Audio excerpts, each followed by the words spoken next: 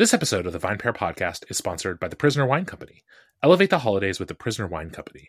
From daring red blends to lively white wines to juicy rosés, The Prisoner Wine Company's portfolio of curiosity-piquing wines is right at home at the dinner table, under the tree, and beyond. Head to theprisonerwinecompany.com to shop now and order by December 14th to receive in time for the holidays.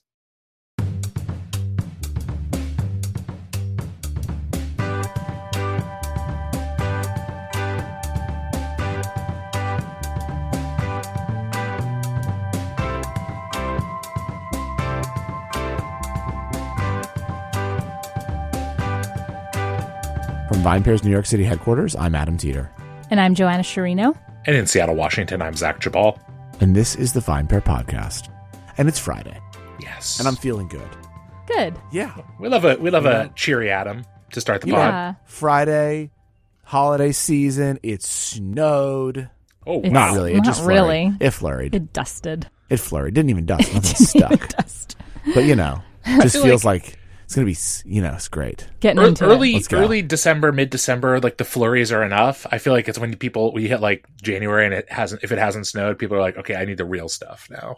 If you're a snow person. I'm not If you're a snow person. Yeah. Snow people. The movie. Yeah, right. I'm not a snow person. Yeah. I feel like the skiers are snow people. I'm not a skier. Yeah. No, not into it. But, it is what it is. Mm-hmm. Anyone doing anything fun for the weekend? No. Nothing? Some Hanukkah, we got some Hanukkah celebrations over in our neck of the woods. Yeah, man, fry that shit up. Caitlin makes donuts every year. It's always exciting. Love me nice. a good donut.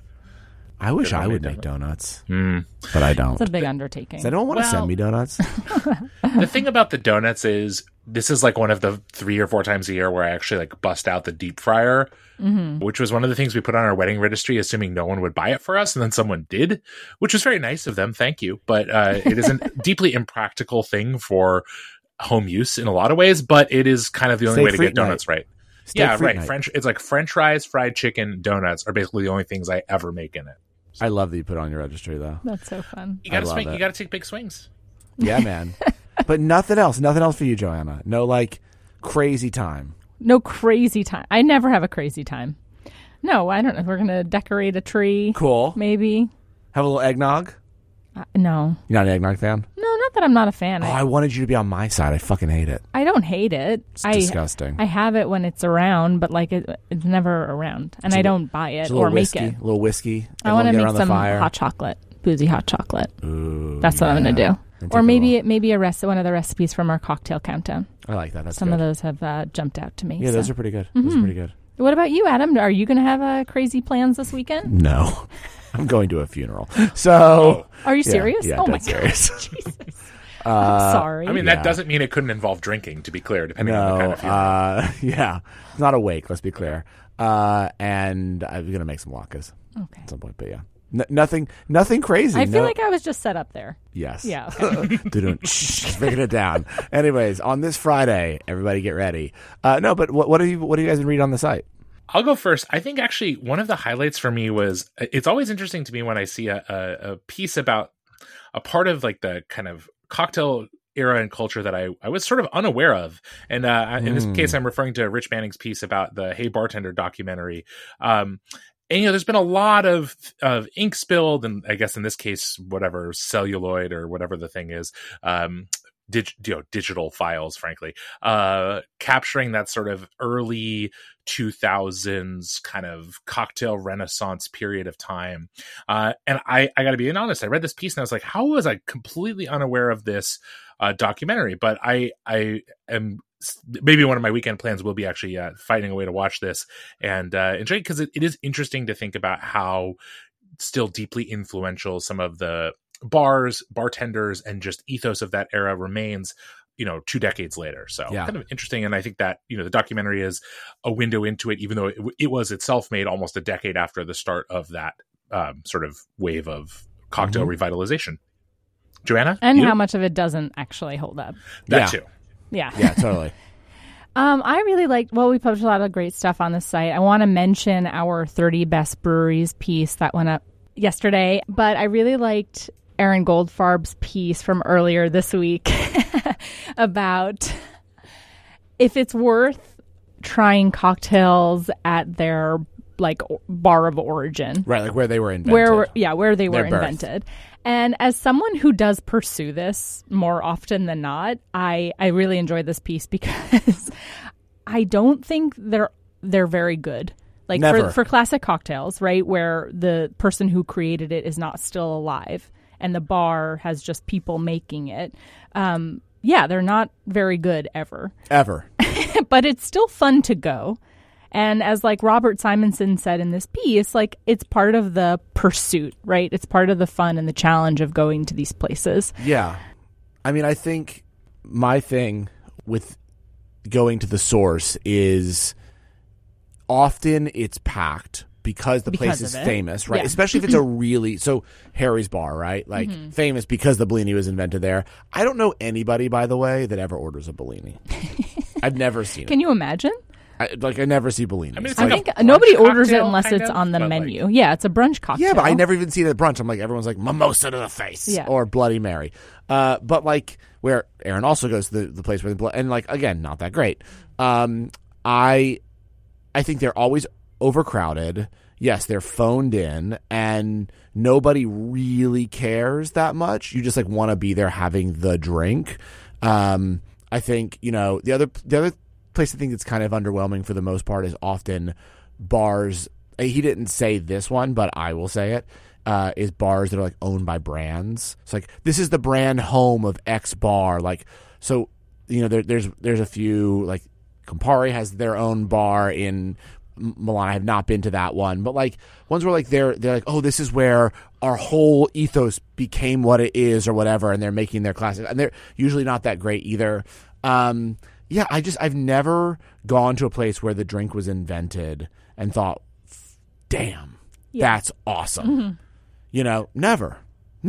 But it's still fun to say that you had a Singapore sling at the Raffles Hotel. Yes, in Singapore. I still like to do it. Yeah. Like, that's the thing.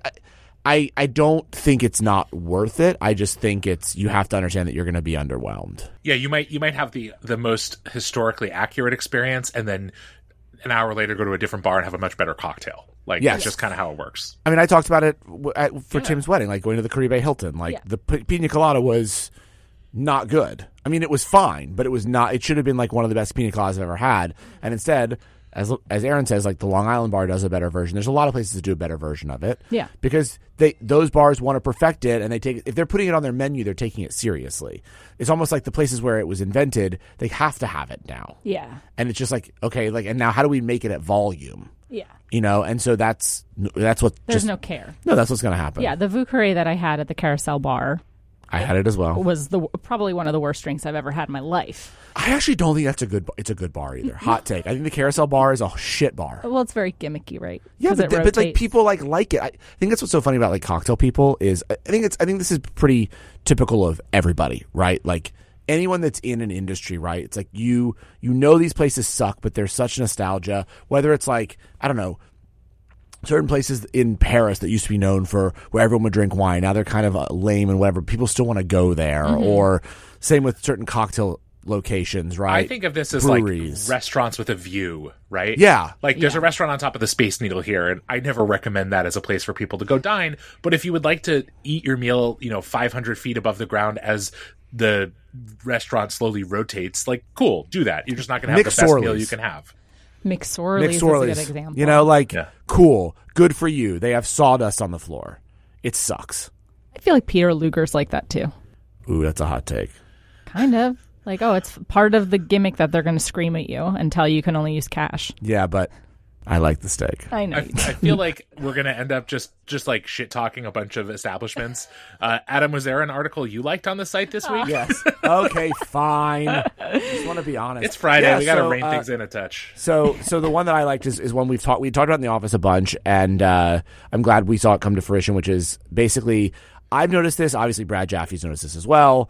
That really, it feels to me like if you are in the bar industry at this point in time, and you are trying to go to the place where you think you will be with other bartenders that are at the height of their career, the top bartenders in the world, you are not going to New York. You are not going to Singapore. You are going to London. Mm-hmm. And London has really positioned itself over the last decade as the best place in the world for cocktails. And while it's been a very long time since I've been to London, like 6 or 7 years now, the amount of these bars that are winning all of the awards, that have bartenders that are then going on to do really big things, is much bigger than even New York, San Francisco, Portland, etc., which were cities that were really seen in Seattle as I'm just giving that to you, Zach. Thank you. We're seen as cities that like helped reinvigorate the cocktail movement in the early aughts, right? But like partly London was always doing it, right? Like there were always martinis being made, right? There were always people who were drinking really great cocktails in their hotels, et cetera, right? They did not have prohibition. And then what they took from our cocktail renaissance was how to then update and reimagine cocktails in London, but they didn't start the cocktail movement again, where we started it again. So there's a lot more history that has been there, and a lot more sort of people think, pomp and circumstance and things like that. I think, to be honest, there's a lot fancier bars there. Yeah. And then you have the bars that are also cool kid, like, a bar with shapes for a name and things like that, which are great, or Mr. Lion. But at the really famous like Connaught Bar, et cetera, like they dress in beautiful uniforms, and it's like an incredible experience. And I think that is what sort of has helped it, because you can kind of be whatever kind of mixologist you want to be. Like there's not really a bar in New York right now where if you're saying I want to go to like a bar where I can provide service that's at a Michelin star level, there's not really a bar I think that exists in New York that does that, that's not at a Michelin star restaurant. Right, where it's like the bar, like all the bartenders are in white jackets and they're taking everything very seriously, and it's a very obviously expensive and fancy experience. Right now, if you want to be in New York, you're either at a really cool kid party cocktail bar, or sort of like a speakeasy-esque cocktail bar, or dens that take it, the Death and Co's and things of the world, which are great places, but like again, not. They're just super high-end hotel bar where you walk in, and there's just several of those in London. You don't think like Shinji's or Martini's is like that? I think they're still different. I think, again, the nice thing about some of these other bars is that there's this still inclusiveness of them being – they're usually the lobby bar of the hotel, and then they're just awesome. Yeah. And, people from all over the world, even post-Brexit, are going to London to still be bartenders, right? Yeah. They're, the guy, what made me start thinking about this story when we first started talking about it internally was like the bartender I knew that won the Patron Perfectionist competition, who was one of the top bartenders in Sydney, was, basically knew he could kind of go anywhere then. He was on the radar of a lot of places, and he goes to London. Now he's in Paris, but whatever. He goes to London. A lot of people I know, a woman who was a top bartender in Edinburgh goes to London, right? Amsterdam, they go to London. Lots of people in the States go to London. And yes, we do have people that come here. I think if we probably polled in New York, I would say that the majority of people that come here that aren't American bartenders are probably from Australia, but not to the level of the amount of people from all over the world going. And I think that's really, really interesting, and I thought it was a fun piece. Yeah. So I also want to mention that our best champagne list dropped this that goes without saying. That was a great piece. Come on. Yes, and if you want to see some really fun videos of some of the wines on that list, you should go to YouTube and watch Keith talk about them. Yeah, you should. So we want to react to another article that's not on our site, but on a different site that we saw sort of making the rounds on the it's called X now. Fuck. Wait, I can't believe you're deigning to admit you actually looked at said site. No, someone else looked at it and told me about it because I refuse to support that motherfucker. And now I will never buy it. To be fair, you hated it long before he bought it, so this is not inconsistent. I hated with it, your but general... I also hate him. So now, double up. I'm totally doubling up. I'm not going to get on Threads either, but whatever. Keith Threads for me.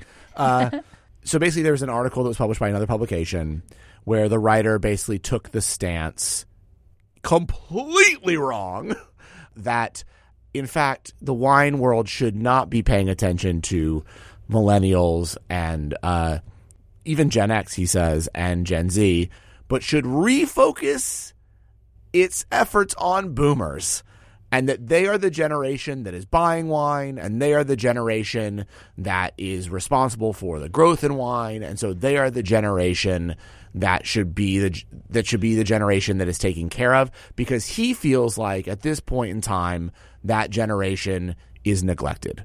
What a bunch of horseshit. Like, I don't think this person this screamed to me. Like, I know that we get accused, like, of being the millennials that complain all the time. We're very ageist. Yes, and we're very ageist and whatever. But this just, like, this, I think this person's delusional. Yeah, I think that I get it, right? I get saying this, right, where everybody's talking about how wine is in trouble, like they can't reach these younger consumers. So I get the idea of, like, actually, here's a really bright idea. Like, you're neglecting all of these older consumers, and there are a lot of them. And this is a new idea for you, wine. Like, go try to convert all of these older consumers to wine, and your problem will be solved. And I think that, yeah, I don't know if it's delusional. It just doesn't seem to make sense to me, I guess, because part of the argument is also that, there was one piece that said it was a rapidly expanding army of older consumers. And they have this they have a penchant for brand loyalty. We've talked about this on the pod before, right? Like, our parents have brands that they've been drinking for years and they'll never give them up.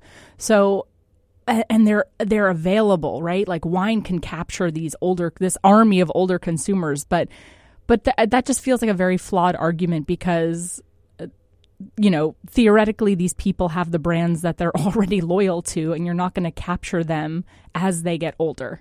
Or just imagine, which hypothetical person are we talking about who is in their mid-60s, has been of legal drinking age in this country for well over 40 years, and is like, oh, I've never had wine before. Maybe I should give that a try. I saw a nice ad, and now wine seems like a good choice. Like, the silly thing about this is that the demographic that represents, whatever, baby boomers or people over 55 or whatever, has been marketed to by every conceivable element of consumer culture, every conceivable beverage alcohol brand for decades. And for the most part, if they're not wine drinkers now, they're unlikely to become them. They're not going to be them. Yeah. And that's the thing, is it's like, yeah, you can look at this big population and say, many wine drinkers are older. They have more disposable income. All those things are true. But again, those people are already buying wine. The other thing about this that's so silly is it also presumes a sort of static, like, yes, this is what we've been talking about on the pod. If you're a wine brand in 2023 trying to maximize profits for 2023, probably makes sense to target the demographic that is most clearly wine loving and has a lot of disposable income. But if you're looking at your business or your category on any kind of time scale, there are some unavoidable negatives to marketing to the oldest cohort. Yeah. We don't have to get into what those are.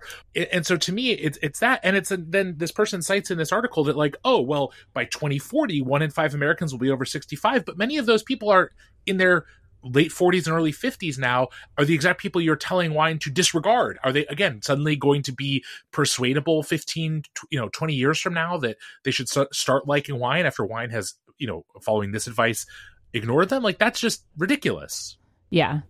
I think it's just, like, very short-sighted to say that you should disregard any demographic, right, at this point for wine. And I think a part of the article that I thought was really interesting was that he cited a study from Wine Market Council on how wineries can transform occasional wine drinkers over 60 and strengthen brand loyalty. And the ideas were expand your current DTC wine club options and create more innovative ones, which, I don't know. I think about, like, people of my parents' generation, like, do they really want DTC? No, my parents go to the liquor store and that's how they buy alcohol. Yeah.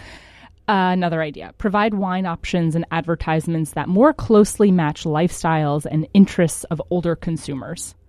Like, can you imagine being a wine brand now and kind of pivoting your marketing strategy to only target older consumers and the seems idiotic wide group of people that you will be ignoring and alienating by doing that? Yeah.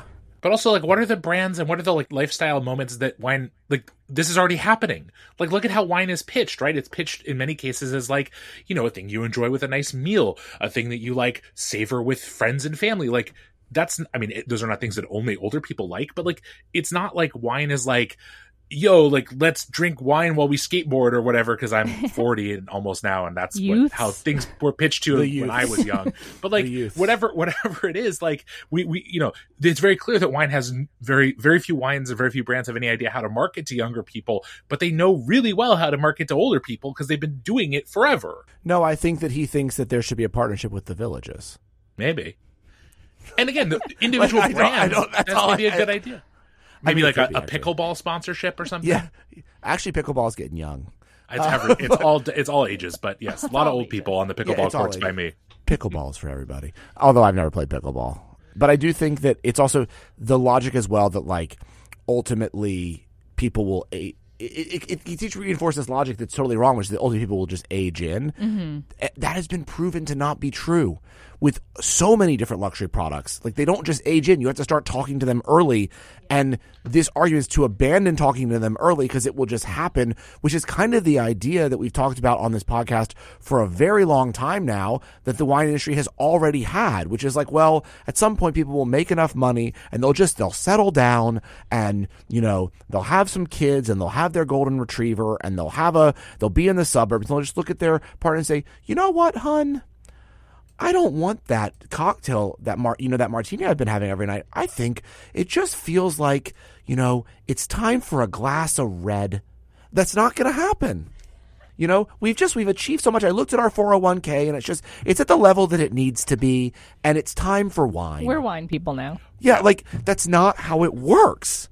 Like, again, to recite all the studies, right? People who aren't saving and making less than $100,000 a year are over half of all luxury consumers in America. Like, get off of the shit, right? Like, you have to talk to them now. But I think also this just comes at a time when there does look. I get it. If you're a listener of this podcast and you are not a millennial, I understand that you can seem like we're attacking often, and I understand that can feel that way a lot when you read the articles about the next generations coming. But like, as a millennial, I feel that way now about Gen Z. Like, they're the next cool shit. And I do recognize as a marketer and owner of a media company that we do need to talk to them as well. Or VinePair becomes irrelevant after millennials are gone, right? Like, that's how it is. You have to start talking to them now. We need them to read VinePair now, which they are. But I think that that's the same thing with wine. And, you know, no one wants to feel like their time has come and gone. Yeah. And so that's where I feel like this was coming from. But I don't think that that's actually what the case, right? I think wine companies are very, very, very grateful for the older generation, boomers specifically, for having been so receptive to wine and so loyal to it. Yeah. And I think that they should still do things that reinforce that loyalty, whether it's, you know, sponsoring pickleball or making sure that they're available on their, you know, the cruise they're taking to Alaska, or, you know, making sure that Florida is an area that they're covering. But, you know, these sorry, just all the stereotypes. But, you know, but in all podcasts at vinepair.com. Come at me. But all, you know, but all of these things, I don't know, like making sure that there's advertisements when they go to the proctologist and stuff. Like, I think that these things are important. Well, I have a question for you though. So do you think diabetes medicine and wine. Oh my God. Do you think that, you know, wine would, say a wine brand has historically done well with an older generation, and suddenly now they need to pivot and they need to start speaking to a younger generation? Like, do they then alienate? So I think there is that fear. Yeah. I think there is that fear. I've heard from marketers that they're scared of that happening. But again, I actually don't think that generation pays attention to the marketing anymore. They're already brand loyal. So I will tell you, from working at lots of different media companies in my career and with lots of different brands, and even with VinePair, so 75% of our audience, right, is millennial, Gen Z, and young, what we call young Gen X, right? Mm-hmm. But we have 25% of other readers, right? Who do you think they are? They're old Gen X and boomers.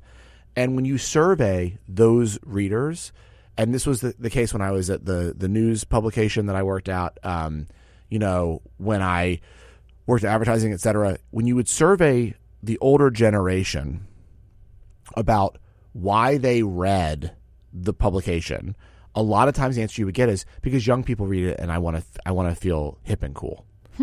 And I think I don't think that there actually are a lot of the people who say don't market to younger. They actually say, oh, that's cool, so I'm still relevant. The brand that I like is now talking to the next generation. I'm still drinking the cool brand. My parents don't want to feel like, all of a sudden they're being put out to pasture and everything they thought was cool and great and amazing is now really fucking lame. They like to know that like the brands that my dad thought it was so fucking cool that I bought a Filson briefcase too. Oh, really? Yeah. Is that an old brand? Yeah, Filson's a very old brand. Oh, I didn't it's from know that. Seattle, right, Zach? Filson is a Seattle brand, and so is pickleball, by the way, invented here. Oh, cool. See, I love that you just piped in to let us know. But yeah, so my dad thought that was so great and like honestly dusted off his Filson and started carrying it again. And I think that those are marketing is the way that marketing works. We want to own products that project who we are about ourselves and that basically make us feel with it and cool. No one wants to, unless you're like, I don't know, a very small percentage of people that like want to feel so weird that they're carrying the shit that no one else wants to carry or drinking and eating the stuff that everyone else thinks is a little odd. We're a pack animals, right? We're a pack species. That's why we mate for life. We want to have families. We want to be surrounded by people. For the most part, that's how human beings are. And we want to feel like we all have, no old person thinks, you know what? Apple only is marketing to a younger generation. I'm not going to have an Apple product anymore. No, they feel like they're hip because they also have iPhones. So I actually think that if a lot of these wine brands continue to market to a younger generation, which they need to do, the people that are loyal at the top will continue to stay loyal, and it'll actually reinforce that loyalty because it is saying to their generation, oh, wow, I'm still drinking a wine that is relevant, as opposed to what they're being told right now, which is no one who's young thinks that Napa Cab is cool anymore. You're a fucking old fogey, and you drink big-ass wines and fall asleep at 5 o'clock. But if the Napa Cab started talking to Gen Z and Gen Z started drinking it, they'd be like, no, I'm still relevant, which they should be doing. Sorry. I mean, we definitely see a lot of this kind of, whatever, a thing is out, then it's back in kind of circularity of trends. And that's no, wine and beverage is no different. I do think that wine in particular has had a maybe unfortunate tendency over the last couple of decades of sort of using the construction of like, oh, this isn't the wine that your parents drink as a way to sort of sell newer things. And obviously, it's far from the only category that behaves that way. But I do think that, especially whether it, I think that part of it can feel, confrontational, right? The like decisions that, other brands are making or have made, or other categories have made to kind of go after the behemoths of the industry, whether they're, big companies, individual brands, regions, et cetera, have sometimes been pitched as like, hey, that's wine for old people with old taste, and we're the new thing for young people. But again, that kind of marketing happens everywhere, and I tend to agree that broadly speaking, there's no reason that most brands can't talk to all demographics that are of legal drinking age with a compelling pitch if the wine is good, and in a lot of cases it is. Yeah. I think that Zach hits on a very important point here, which is that often the way that marketing works for brands that stay relevant for all generations is just that the brand starts talking to the next generation using messaging, et cetera, that feels more relevant to them, advertising in the publications that they read, showing up in the spaces that they are, but not trying to come off as, we think the boomers suck, right?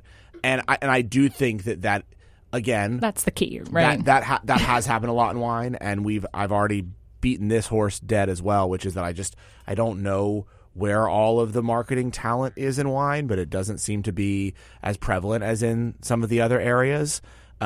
Maybe that's why this has happened. I think that there is more marketing talent in wine than there used to be. I think maybe it doesn't pay as well, right? Like a salary in spirits for a marketing executive is quite good, right? 6 figures coming out of business school, doing pretty well, especially at some of the major companies. I actually don't know, besides the big wine companies, what the salaries are. But I would anticipate that some of them are below 6 figures, at least starting. So, you're not attracting the same kind of people. not caliber of talent, etc. Which I get, it's hard. Wine cries poor all the time, which again is true. It doesn't make as much spirits. The margins aren't there, but I think that the kind of messaging that just is talking to the next generation is very valid for an older generation, right? It doesn't turn them off at all, and I don't think that generation is going to miss not seeing their wine advertised they like in the Robb Report. They're not going to miss it because you know what? They're also collecting watches and yachts and whatever. Like they're not going to be like, oh shit, where did X Napa Cab go? I'm not going to drink it anymore. No, they're not. They're going to still feel like it's relevant because now it's talking to the new generation of people that are movers and shakers, etc. As long as that wine doesn't say, "Hey, we're cool now. We don't fuck with boomers." Mm-hmm. Right. Explicitly. Exactly. Yeah. Anyways, let us know what you think. Come at me. Podcast@vinepair.com. Do you have your timeshare yet? If not, better think about it. Yeah, I don't know. I'm curious to hear what people think about this. I'm also never moving to Florida. Yeah, no kidding. Never. I don't think they'll let you in at this point, Adam. That's totally okay with me. All right. Have a great weekend. Talk to you guys on Monday. Sounds great. Thanks so much for listening to the VinePair Podcast, the flagship podcast of the VinePair Podcast Network. If you love listening to this show, or even if you don't, but I really hope that you do, as much as we really do love making it, then please drop us a review or a rating wherever it is that you get your podcast, whether that be iTunes, Spotify, Stitcher, anywhere. If you are listening to this on a device right now through an app, however you got this audio, please drop a review. It really helps everyone else discover the show. And now for some totally awesome credits. So, the VinePair Podcast is recorded in our New York City headquarters and in Seattle, Washington, in Zach Gebal's basement. It is recorded by Zach, mastered, and produced by Zach. He loves all the credit. Keep giving it to him. Drop his name in the reviews. He's going to love hearing how much you love him. It is also recorded in New York City by our tastings director, Keith Beavers, who is the managing director of the entire VinePair Podcast Network. I'd also love to give a shout out to our editor-in-chief, Joanna Sherino, who joins us on every single podcast as our third and most important host. Thank you as well to the entire VinePair staff and everyone who's been involved in making VinePair as special as it's become. Thanks again for listening, and we'll see you next week. Visit theprisonerwinecompany.com to explore all their offerings this holiday season, and remember, ground shipping is included on all gift set purchases. Order by December 14th to receive in time for the holidays.